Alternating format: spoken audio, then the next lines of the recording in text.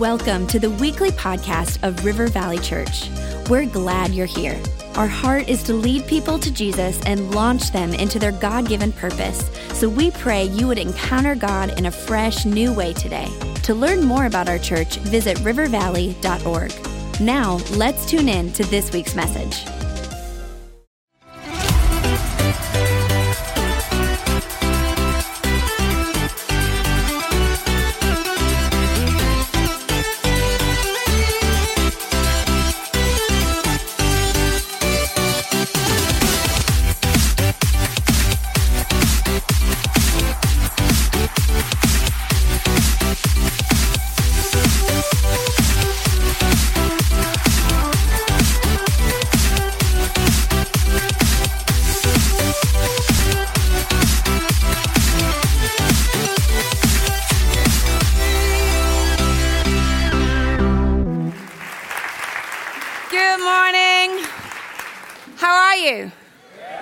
That's pathetic. How are you? It's much better. It's great to be back with you. I feel the love. I love you too. You're all awesome, even though you live in the coldest place. It's awesome. And I have loved being with the women over the last few days. We've had a great time at Sparkle and great to see the growth. Just a sign of health when things are growing that way, and excited for all that comes. You're going to have to get a bigger building for all the people that God wants you still to reach and to connect with. But I'm really thrilled that the guys are in the house this morning. Can I hear some testosterone? Some ooh. Thank you. We're glad you're back, men. We missed you. We're better together. And so we're glad you're here, and we're glad you're in the house this morning, and already had great services this weekend. And we brought some resources from the UK that I brought out here, and pretty much the girls have bought out everything. There's a few things left, and one thing I want to just highlight is this book, because I just want to say, guys, okay, I know I'm a chick, but I actually know some stuff that's good for guys as well, okay? So you don't have to go and ask for things in a paper bag because you're embarrassed you bought a book written by a girl, okay? Girls have good stuff to say too, don't we, girls? Okay, thank you. And so this book, Turn Around God, is the one that I just wrote, and actually there's a story, a God story behind this. I was not intending on writing it, and actually out of the blue, a publisher in America rang me, Thomas Nelson, and they said, you don't know us, but we've heard of you, and we believe there's a book you're supposed to write, and we actually even believe we know the title of the book you're supposed to write. And then they went on and told me that they would like me to write a book called Turn Around God, and somehow they'd found a message I preached once in my home church on the YouTube, and it was called Turn Around God, and they're like, that is a book that America needs to hear. And so I was like, that's a great idea. That's easy for you to say. That was one message on YouTube, not 12 chapters, people. So I said, when do I have to write it by? And they said, we would like it in 6 weeks' time.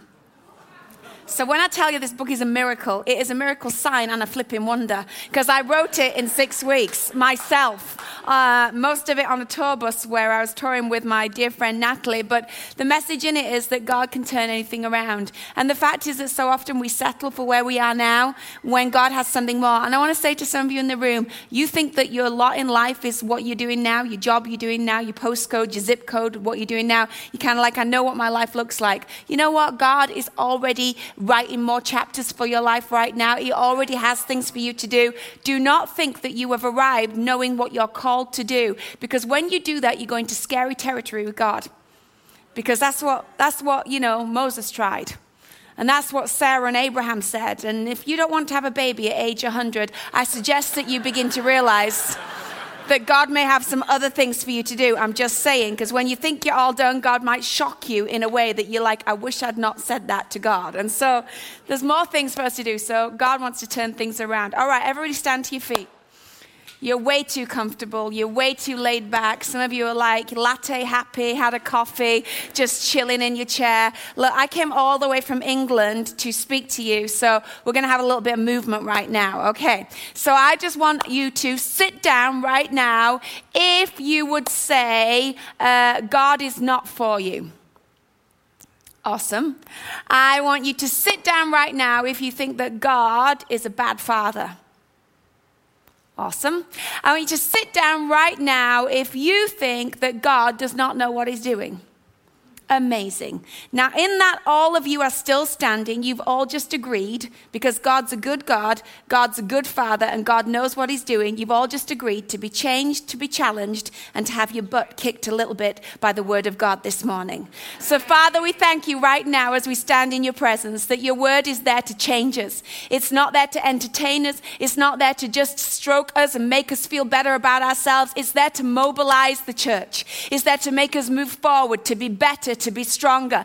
And so, God, I pray this morning that we would open our hearts to you, that we'd be willing to change, that we'd be willing to learn, because in our changing, God, there is our growth, there is our future, there is our breakthrough. So I pray for open hearts and open minds this morning to receive your word. And all God's people said, amen. Now high five 3 people and you can take your seats.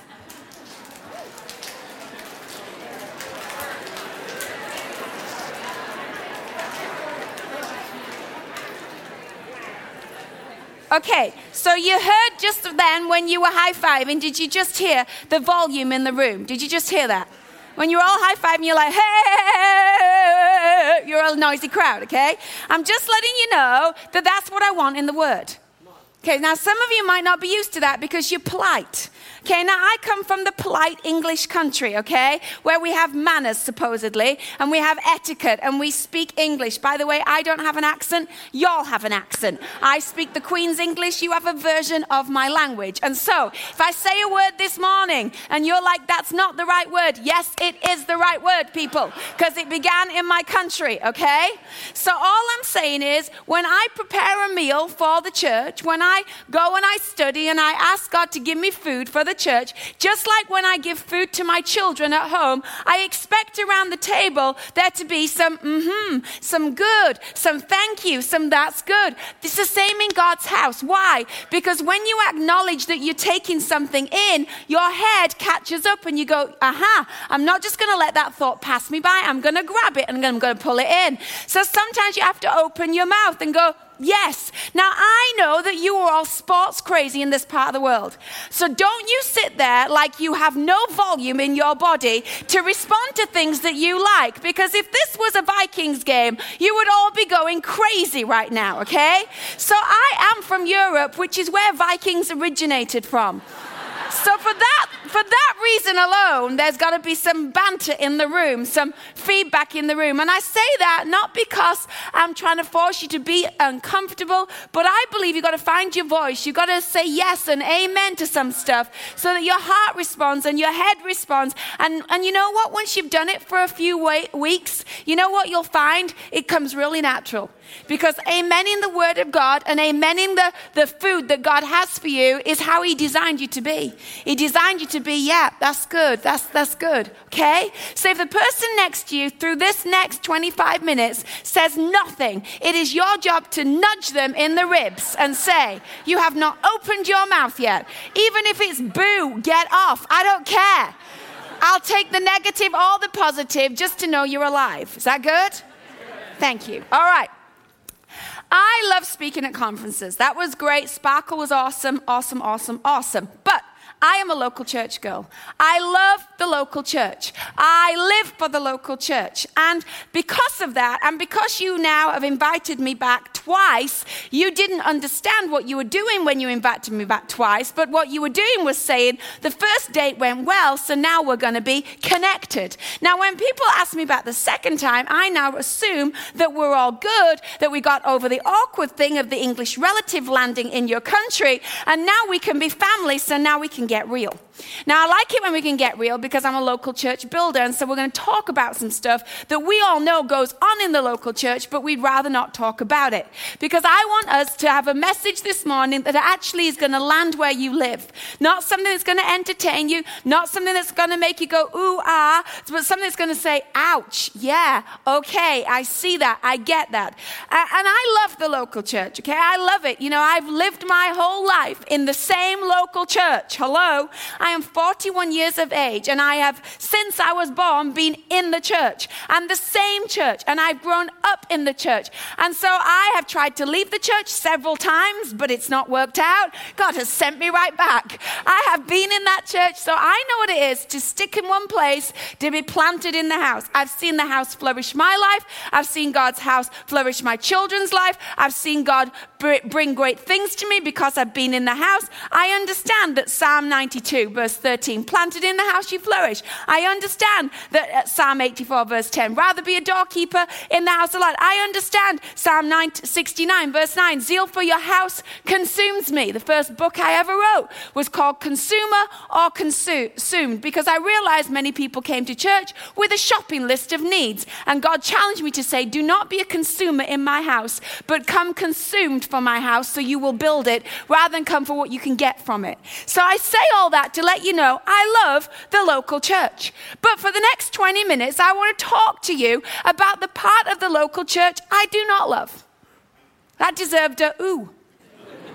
Yes, I'm going to talk to you about the part of the church I don't like. I really don't like it. I wish it wasn't this way. And if I think I don't like it and I'm the pastor of a church, my guess is that you're probably not going to like this part of the church either.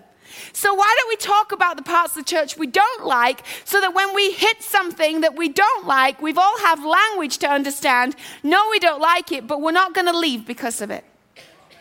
We're actually going to talk about the good and the bad. We're actually going to figure out in the seasons that we don't like how to see the purpose in them and the reason God designed it that way, so that we stay planted and we don't uproot because we don't like this part of church. I don't like this part of church either. And the best way for me to describe probably this part of church is for me to describe the part of the gym that I don't like, because the two are very similar. So a little while ago, I love to run. I run every single day. And so I thought, I have a treadmill at home. I have a place where I run outside. But I thought, maybe I should join a gym, because then I would add to my workout regime, maybe some weights and some other stuff. So I thought, right, I'll shop around and see what gyms they are. I found a gym in my area. It was a nice gym. It's actually quite posh. It was very, English. It was in the English countryside. It looked like it had a nice coffee shop, which is so important when you go into the gym. They had good cakes, which is so important when you go into the gym. And everybody looked really nice. I mean, nice uniforms, nice equipment, nice swimming pool, nice spa. I was like, if I was going to join a gym, this would be the kind I would join. I mean, not the ones where the men are grunting and they're sweaty and it smells as you pull into the car park. That would not be my style of gym. But this one, I was like, yes, I could do this one. So I go to the gym and I've signed up my membership, and I pull in the car park and there's many nice cars. And I go into the coffee shop and there's all these lovely people that all seem nicely dressed. And then I walk through a set of doors that changed my whole impression and experience of the gym. I walked through two doors that I needed to go through in order to be able to use any of the equipment or go in the swimming pool. I walked through the two doors of the changing room to find that it was a communal female locker room. And all of a sudden, the people that looked very nice in the coffee shop were half naked behind these doors. And all of a sudden, I was like, I don't think this is the kind of gym for me. I mean, where is the personal changing cubicle? I mean, where are the curtains to shield my eyes from things I really don't need to see at 8 a.m. in the morning? And more than that, I have my children with me, and my children did not need to see some of those things. And so I began to be very disturbed that this posh gym with these nice people, all of a sudden behind these closed doors, became this kind of everybody take your clothes off and get changed in front of each other like that's normal. I don't particularly want to see certain things, and I don't particularly want to be seen. And as I was in there, I realized the very part of the gym that I did not like is the very part of the church I don't like. Because God has designed this whole thing that we do life together. He's designed the church that we plant and we stick around long enough that we're all going to see each other at some stage in the journey in some state of undress. We're going to see each other for good and for bad. We're going to see each other when things are going well and when things are going terrible. We're going to see each other when the marriage is great and when the marriage is awful. And as much as you try and cover yourself and pretend everything's fine, the fact is that in the communal locker room of God's church, someone's going to see something at some point. And usually it's that very reason why I left the gym and that very reason why people leave the church. Well, I'm just going through some stuff and I don't want anyone to know. So I'm just going to check out for 6 months. Well, you know what? Me and my wife, we're not getting on right now. And I don't want anyone to ask me an awkward question. So what we're going to do is we're going to go to another church where we are anonymous. Hello. Where we can disappear into the crowd. And we'll just go into that crowd over there because I would rather that than someone see me in an exposed state in the place where I've got this cool reputation going on. But see, God didn't say that you could move around when you're going through seasons that you don't like. He said, planted, you will flourish, which means you have to stay put, which means you have to get used to the communal locker room called the church. Every single one of us, God designed it that way. And if you don't believe me, then you can read in John 15, verse 1, where it says this. He says, I am the true vine and my Father is the gardener. He cuts off every branch in me that bears no fruit, while every branch that does bear fruit, he prunes, so that it will be even more fruitful. Remain in me, as I also remain in you. No branch can bear fruit by itself. It must remain. Everybody say remain. It must remain in the vine. Neither can you bear fruit unless you remain in me. So let me illustrate my point. From behind the screens comes a tree. How awesome. Now, last year, Justin was my slave girl. This year, he is my tree. I'm glad that every time I come, he gets a job. I don't want to feel that Justin is unemployed, so I come and I re-employ him every other year. And so, you are a tree this year. You have graduated to be a tree. All right. Here's what the Bible's saying, okay? It uses the picture of God as a gardener, okay? And what it says is that every single one of us, every single one, it says, are going to be pruned. Everyone. Okay? So straight away, you know that this is a communal thing. It doesn't say the naughty people are going to get pruned. Hello. The bad types, yes, they're going to get pruned. No, he says, even if you're good, even if your life is sweet, even if you are super, top scoring, righteous person, you are still going to get chopped. Why? Because he wants you to bear more fruit. And he can't put more fruit on you unless he cuts some stuff back on you. And so he's going to prune us all. Everybody say all. Which means the person to your left is going to get, the person to your right is going to get, the person in the middle is going to get. So we're all going to feel the ouch. Which is good, right? Because we're all in the same boat. Now, this is what he says. He says, now I am the branch. You are the branch, you're coming off the branches, you're this pit, the foliage. And what I want to do is I'm going to cut you all. I'm going to trim you all. I'm going to trim that bad attitude in that person to the left, and I'm going to deal with that confession problem in the person to the right. I'm going to help you in your marriage be a better husband and stop saying those things that are destroying your relationship. I'm going to help you in your giving, and I'm going to correct you in the tithe and the way you run your finances. I'm going to help you, and I'm going to speak to you about the way that you need to actually be planted and stop moving around and shaking it all about. And God's going to come and he's going to deal with us on. That's the plan, okay? Because what his plan is that we all get pruned together. So any time when you feel ouch, it's okay, because there's someone nearby that feels exactly the same way. And that's why you remain in him, and we're all in this together. But this is what the church do. They're like, oh my gosh, I know that God is going to challenge me about that stinking attitude. See, this is why I need to join a gym. So what I'm going to do, because I feel my marriage is going to be challenged and this thing in me is going to be challenged. So what I'm going to do is I'm just going to take my little self over here. And I'm going to say to God, give me a private deal. I want to be changed over here. I don't want them to know. I don't want to tell the pastor. I don't want to go to a life group. Hello, talk about even more changing in front of each other. I mean, I can't hide it in front of 10 people. So no chance am I going to a life group. I mean, I don't want people to know. And marriage counseling, no way, no how. I know we're nearly killing each other, but I don't want anyone to know it. I'd rather our marriage is a disaster than ask for help. So we go over here. But the Bible says when you do that, what happens to this is it dies. So instead of taking the risk of someone seeing you and taking the risk of someone knowing you're changing, instead of taking the risk of just this little thing here, getting addressed and staying attached so that something new can grow, you would rather let your pride take you all the way to be detached. So the very thing that God's trying to help, you now kill. God said, remain in me. In other words, this is a communal deal. You've got to stay even though you're being pruned. You've got to keep attached even though you're being pruned. You can sit down and you can take those dangerous things away from me. Think about it. Think about it. Think about the disciples.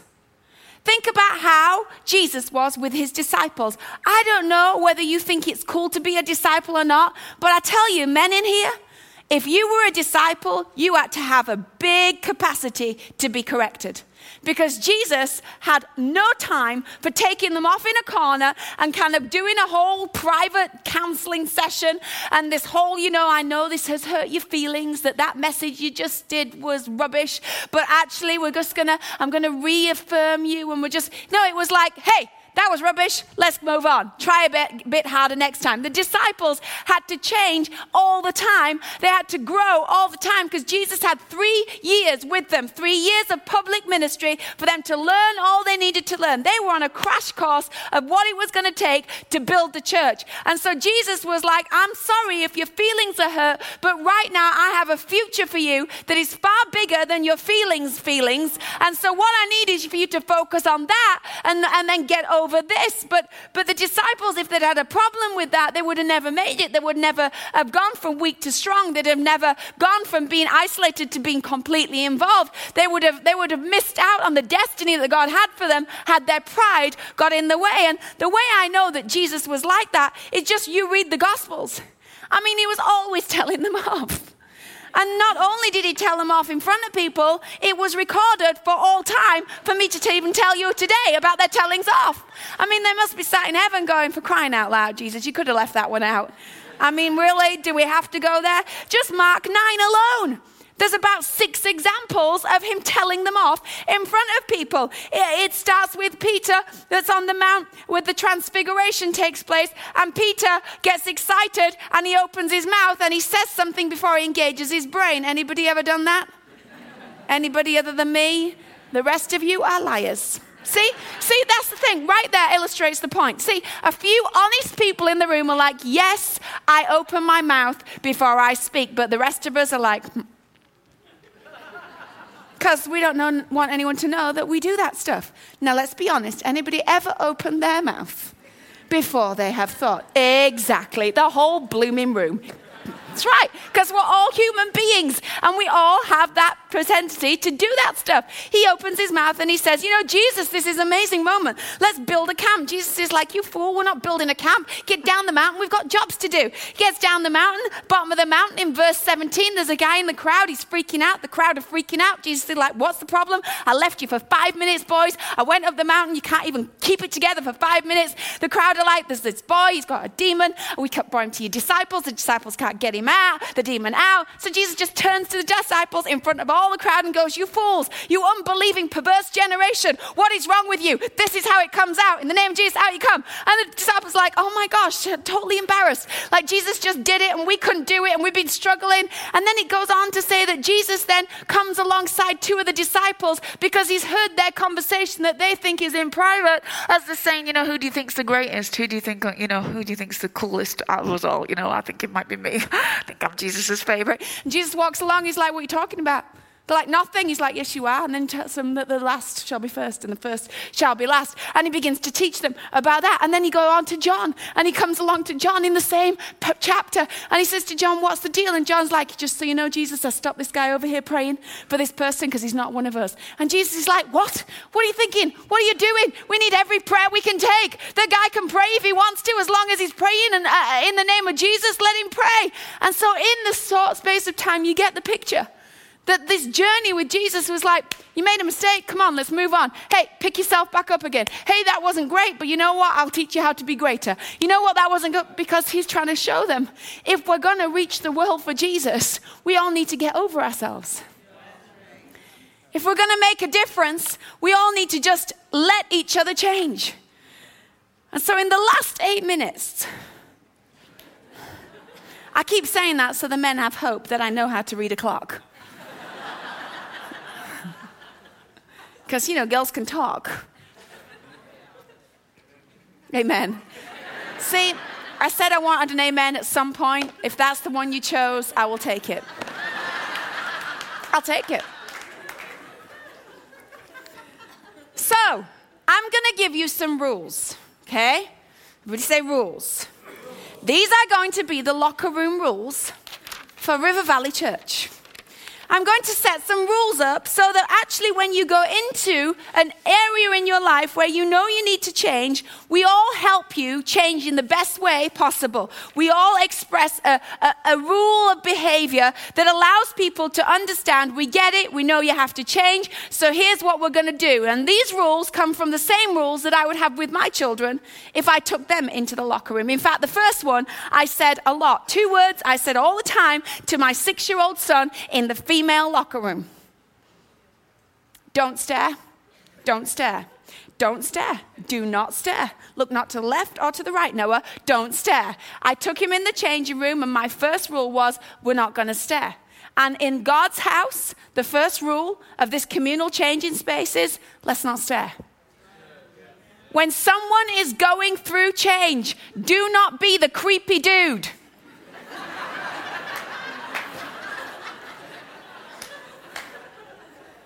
That tweets about it, follows it, watches the line of Instagram to see if there's any other information about it, gossips about it, tells their friends about it, points it out like don't be that, because if you stare in a communal locker room at the gym, frankly, you are weird.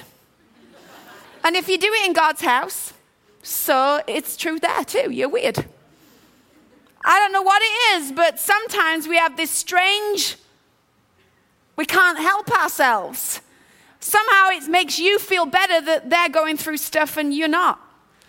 Somehow it's like, oh, their marriage sucks and makes my marriage look great. Or it's even worse this way. I've seen this in church a lot. When you drop your kids off at childcare and you see that there's some kids that are more dysfunctional than yours, you're like, yes, I'm going to stare right now at your dysfunctional children because it makes me feel so good about my little angels. Don't stare. Let's not make each other more uncomfortable than we need to be. Let's make the house of God a locker room where when you come in and you're going through stuff, we all get that we're all going through stuff. And so we're not going to make it harder for you. We're not going to not sit next to you. We're not going to ignore you because we feel awkward about what's going on in your life. We're not going to stop ringing you or inviting you for dinner because you're going through stuff. We're just going to love one another and we're not going to stare. Don't stare. So many people that leave the church because they feel that they've been isolated because of what they're going through. Because one of their kids has got an issue or an addiction, so they're like, I don't even know how to talk to you about that anymore, so I'll kind of back off and watch from a distance. No, don't do that to each other. Don't stare. Secondly, second rule, how about when we are in God's house and we know people are going through change and we know that all of us are going to go through seasons of change, how about we provide cover? How about we come armed with prayer cover? How about we come armed with love that covers? How about we come armed like with a spiritual towel in our bag? A spiritual towel in our car that says, today, whoever it is, God, that you point out to me, I need to provide cover for. I promise, God, I'm going to pray for them. I'm going to believe for them. And you know what? I might even sow financial seed into them. I'm going to send them a signal that, you know what? I see you. I don't need to ask you lots of questions, but I'm going to provide cover for you. I'm going to be a brother to you. Some of you men in here, you need to be a brother to your brothers. You need to provide cover for your brother. You need to say, hey, I don't know what's going on. I don't need to know what's going on, but why don't we get coffee together? Why don't we hang out together? Those conversations are life-saving. When he's about to think of leaving his wife, or he's about to do something like have an affair, or he's about to do something that's a financial disastrous call, or he's about to do something that he's thinking, no one cares, nobody even sees me, nobody's bothered about me. He's contemplating things that you don't even know, but by you just saying, hey, how about getting a coffee? You just intercepted something that would have been a disaster for his kids and his family. You intercepted because you were willing to provide some cover. That's what the house of God is all about.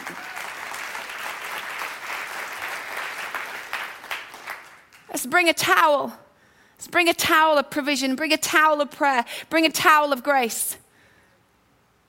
Because one day you're going to need it. And what you sow, you reap.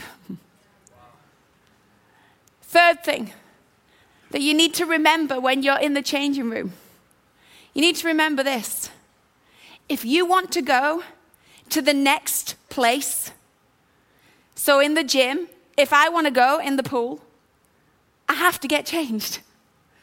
What I'm currently wearing is not appropriate for the water I want to enter. And if you can remember that when you're in the middle of change, that if I go get counsel, if I go get help, if I stay planted when I want to run, if I make sure that I open this up to the safest people, if I make sure that I pray this through, if I make sure that I do change, if I do say I'm sorry, then maybe I'm going to get to the next location quicker. Maybe I'm going to get to the next place quicker. Because everybody, here's what you've got to realize, everybody that's in that changing room is changing because they want to go somewhere. They're changing because they've got a desire to be in a different environment. And God's house wants to change you for the next environment He has for you. For the next environment He has for you, He wants you to change in the way you handle your finances so that He can take you into a new place of prosperity. He wants you to change in the way that you speak over your children so that He can take you into a new position of leadership. He wants you to change in the way that you handle your home and run your marriage because He wants to take you into a new place of enjoyment and life and vitality. The changing room is purposeful. It's not painful if you can see the purpose. Once you see the purpose, it's worth the change. And some of you have lost sight of the next destination that if you'll change, you get to go in. And you need to remind yourself, if I get changed, I get to go there. It's worth it. I'm going to ask the band to come up and join me. The final thing I want to say, and this is super important, so don't be distracted.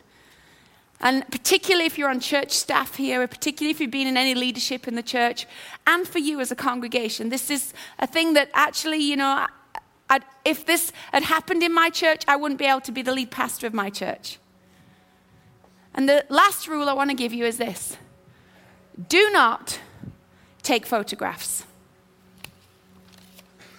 If you were to go into a gymnasium, you would see those signs everywhere in the changing room. Don't take photographs, no cell phones allowed, no images because of child protection and all of that stuff that we now have. But I want to say spiritually, don't take photographs of people whilst they're changing. Because here's what I want to say. One time in my church, I was a kid volunteering. And then I changed and I became a teen that thought I knew better than everybody else. And then I became someone that served up front in the worship team, and sometimes I had a cocky attitude. And then I started to preach and teach, and I'm sure sometimes I taught stuff that wasn't even in the Bible. The church was my place where I was changing in front of the congregation. And now, at 41 years of age, I'm their senior pastor with my husband. But had they taken a photograph of me back here with my stinking attitude, or taken a photograph of my husband when he was the youth pastor that was all the laughs and jokes all the time, and took that picture and said, that's all you are to me, then when he opens the word in church to bring a word now as senior pastor, if they took a photograph, they've frozen him in time, which means they can't receive from what God now is doing in and through his life. And the same goes in every church, in every staff. Do not freeze people in time. Some of you are going through a tough time right now. But if the church will put their cameras away and allow you to evolve, then it means that they won't rob you of the future that God wants you to have in the house. Okay, so you screwed up 2 years ago, but we're not going to keep the photograph on the shelf. We're going to say you're changing. We're going to say you're growing. We're going to say you're evolving, which means there's still a future for you, which means there can be still ministry for you, which means there can still be opportunity for you, because we promise to put our camera down. Some people in this room right now are going to end up being a lead pastor to your life, but all you see them as right now is maybe someone who works with the kids or someone who works in youth. But you know, God's going to evolve them and grow them and develop them, And he wants you to have the joy of that ministry in your house. Oftentimes I meet people and they've left the church to go find ministry somewhere else because their church can't receive them, because all they can see is what they used to be. But let's build an environment where we don't take photographs of each other, because we know that's not the end destination. God's still doing something with you. God's still changing you. You know, many people talk about David as a giant killer. But you know what? That's not who he was. It's something he did. And that's cool. But that wasn't the definition of who he was, because he was known as a man after God's own heart. He was so much more than a stone slinger. But if you freeze him in time at the one moment that you think, yeah, that's you, you'll never receive from him all the other stuff that God had in his heart to do. All across the room, let's stand to our feet.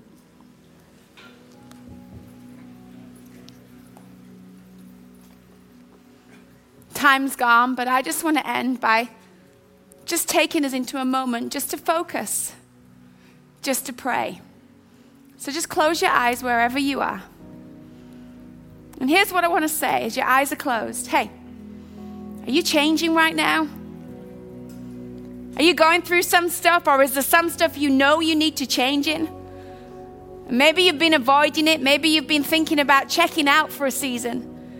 Maybe you're like, I don't really want anyone to know about that. And today I pray a grace would fall on you to know that God is for you, that God means good things towards you, that God has a covering grace that he will put on you, but you've got to be willing to remain in him.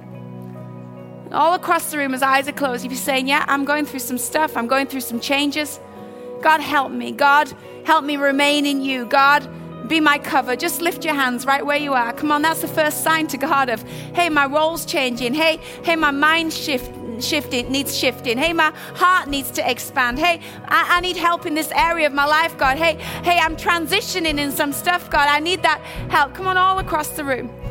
If you can't lift your hand, then you can't admit the change. It starts with a hand. Sometimes it just starts with a hand. It's between you and God. Your marriage is worth you putting your hand up as a man and saying, I'm going to change. Your children are worth you putting your hand up and saying, I'm going to be a better mum. It's worth you saying, yeah, I'm going to change, God, for my future. I want that future. Father, you see these hands across the room. God, these are hands not to me, but to you. They're hands that are saying, that are being bold enough and brave enough to say, God, I want to remain in you. I want to change from glory to glory in you. I want to change so I can be a better wife, a better husband, so I can be a better father, a better mother, so I can be a better leader, a better teacher, a better pastor, a better preacher, so I can be a better writer, a better educator. God, I want to change in every area that you ask me to. So God, I commit with this hand again today to your communal changing room. Lord, at times when I've not liked it and at times when I've tried to avoid it, God, I pray you give me the strength and the courage to embrace it, knowing that whilst I am in the house changing, I am safe. I am held by you. I am remaining in you, and therefore you are remaining in me. God, give grace, give strength, give a sense of courage to every person in this room today to receive the changes that they need to receive in your house. In Jesus' name I ask. And all God's people said, amen and amen. Just keep your eyes closed for one moment. It's just one more thing that I want to do. If you're in this room today, but you don't know Jesus as your Lord and Savior. I don't mean that you don't come to church, because you know you can come to church and not know him as your Lord and Savior. I mean, he's not in charge of your life. I want to offer you the greatest change, which is moving from a place of not knowing him to knowing him. Moving from a place of being distant from God to being close to God. But it happens with a response in your heart that says, I want to change. I've tried it on my own. I want to change. I want to become a believer. Maybe you're backslidden in here today and you are so far away from God, but nobody knows it. Everybody thinks you're cool, but you're not cool. And a message like this lends itself to a moment for you just to say, I admit that's where I am. I don't know God, or I'm very far away from him. There's no shame in this moment. So as the church have got their eyes closed, if you're saying either one of those things, today I want to change that, then I simply want you to just lift your hand. So that's me today. I want to give my heart to Jesus, or I want to come back to him. I don't want to be backslidden. I don't want to be away from him anymore. Come on, all across the room, down here and over here and over here. Come on, this moment is for you. Over here. This is why I came. Over here and over here and over here. Come on, hands going up everywhere. Anybody else that's saying, that's me today, grab your moment. Don't be embarrassed. Don't hold back. Grab your moment. This is your life that you get to change in this moment. You get to make a change for your future in this moment. Over here at the side and over here down the middle. Come on, just stick your hand up high. Be proud of that decision. Say, yep, I'm doing it.